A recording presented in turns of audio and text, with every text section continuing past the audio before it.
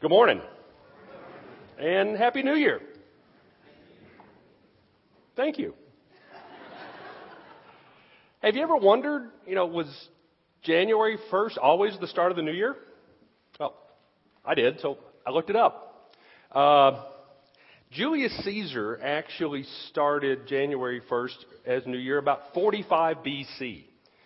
And all was well for about 600 years until the Council of Tours decided that the church really didn't like all the partying that was going on January 1st and said that was an ancient mistake and we should abolish that. So for about the next 1,000 years, up through the Middle Ages and so, we celebrated the start of the new year in about 7 different dates around the years. Then about 1600 people, the country started settling in on January 1st. England, our predecessor country, kind of adopted it in 1752 as the start of the new year. So kind of the way I look at it, we've been totally unanimous that January 1st is the start of the new year for about 250 of the last 2,000 years. That's not bad. But this is the time where we traditionally mark the start of the new year by our picture of the future.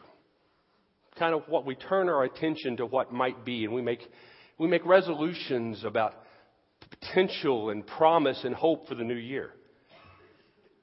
And I wonder what really marks the new year. Is it the passing of some arbitrary date on a calendar or time on a clock?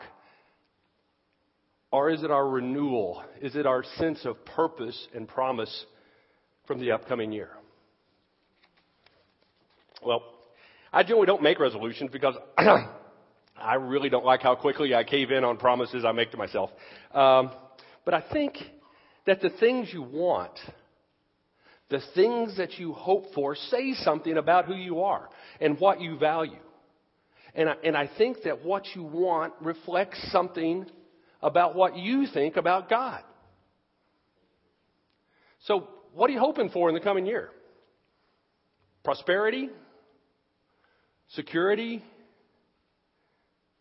Safety? Weight loss? You see, the psalmist tells us that if we take delight in the Lord, He will give us the desires of our hearts. But God's promise brings up a profound question. What do you want? What do you dream about? What are the desires of your heart? Do you dream? Do you dream? Do we even dream at all? You see, many things that we call dreams are oftentimes just a hope for the absence of calamity. May we not lose our jobs. May we not have to live in a smaller house. May someone not come our way who actually wants some of our time. Or some of us hope in a more fundamental level, hope for safety for our children or freedom from want from where food might come from. But all in all, often our dreams are nothing more than hopes for comfort. So my question is, have we lost the ability to imagine how God might be at work in our lives? Do we surrender the privilege of imagining, of dreaming what could be in exchange for the comfort of what is? I've got a favorite Christian writer, Mark Buchanan, who says, the worst consequence of losing our imagination, our wonder, is that we no longer will see the Christ word life as an adventure. We'll see it as a duty, a chore, a list of do's and don'ts and how-tos. We think the point of life is to stay as safe and undisturbed as possible. You see, it's your imagination. It's your ability to dream, to imagine that connects what you think about God and how you will allow God to work in your life. Let me say that one more time. It's your imagination. It's your ability to dream that connects what you think about God with how you will allow God to work in your life. Let's look at a biblical example of someone had to grapple with this, as Chappie mentioned. We're going to look at a passage from the book of Ezekiel, the prophet Ezekiel, and that's in page 704. Anybody wants to follow along in your pew Bibles? I'm going to use a slightly different version. I'm going to use the NIV, but it's very, very similar. It's the Valley of the Dry Bones. Ezekiel writes, "The hand of the Lord was upon me, and he brought me out by the Spirit of the Lord and set me in the middle of a valley. It was full of bones. He led me back and forth among them. I saw a great many bones on the floor of the valley, bones that were very dry. And he asked me, 'Son of man,'" some editions have that as mortal, but "Son of man, can these bones live?" And I said, "O sovereign Lord, you alone know." Then he said to me, "Prophesy to these bones. Say to them, 'Dry bones, hear the word of the Lord. This is what the sovereign Lord says to these bones. I will make breath enter you, and you will come to life. I will attach skin and tendons to you. I will make flesh come upon you and cover you with skin. I will put breath in you, and you will come to life. Then you will know that I am the Lord.' So I prophesied as I was commanded. And as I was prophesying, a noise, a rattling sound, the bones came together, bone to bone. I looked, and tendons and flesh appeared on them, and skin covered them, but there was no breath in them.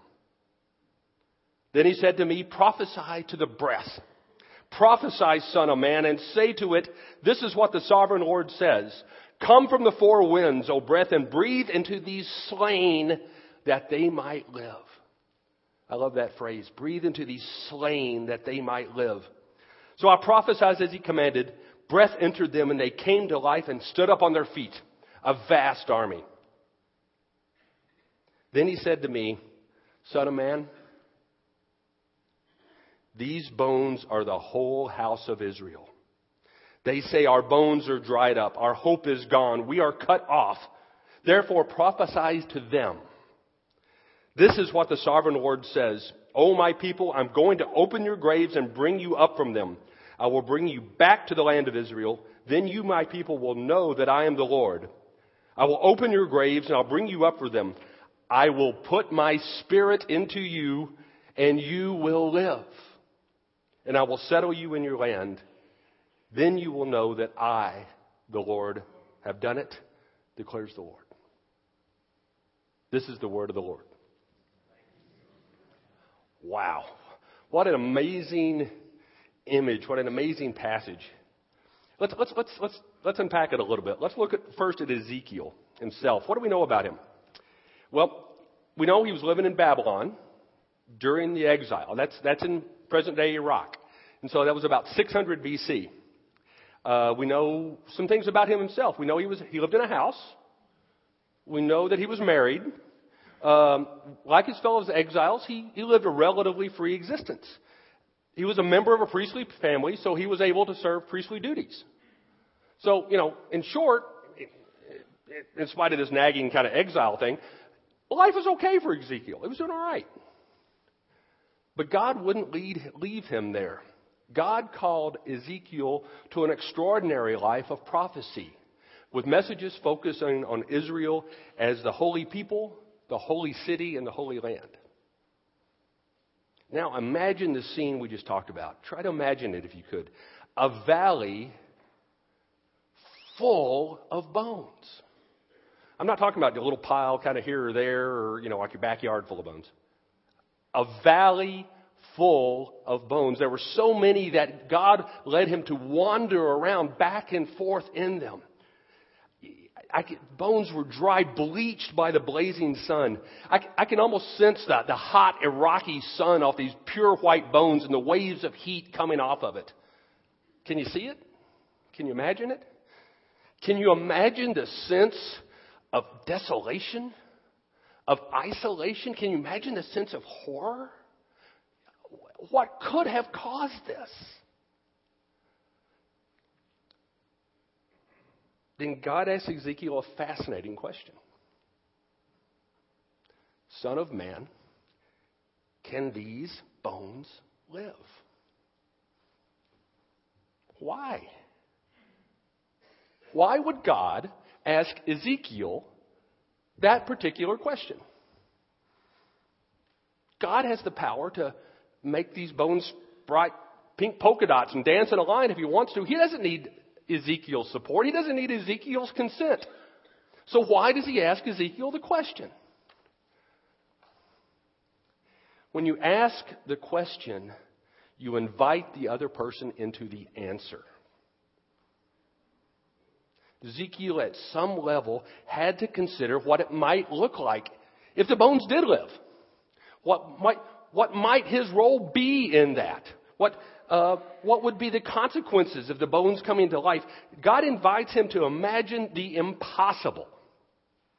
Something that is absolutely without precedence. And it's a huge question. So huge, in fact, Ezekiel waffles on the answer.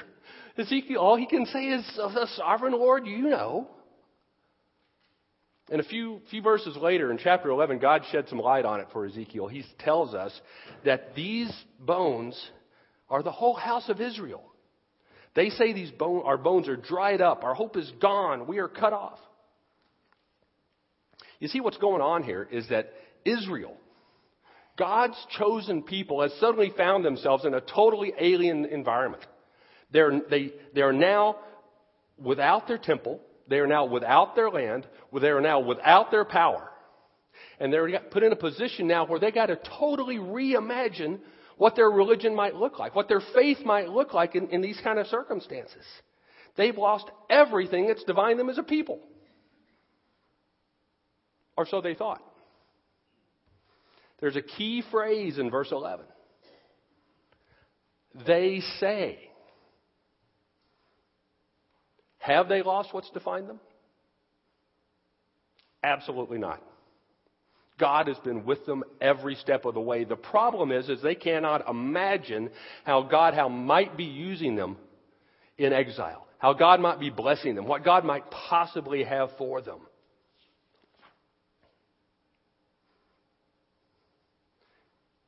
Have you ever walked through a valley of bones? Have you? Maybe you have. Maybe you have seen pictures of genocide. Maybe you have walked down streets of abject poverty. Maybe some far off country, maybe right here in Cincinnati. Maybe you have seen the desolation of addiction. Maybe you have seen brokenness of exploitation of pornography. Maybe you have walked back and forth amid oppression, injustice, and fear. Where people are dried up, cut off, without hope. Have you ever seen such a place? Has God ever asked you, can these bones live? I wonder why he would ask you that particular question.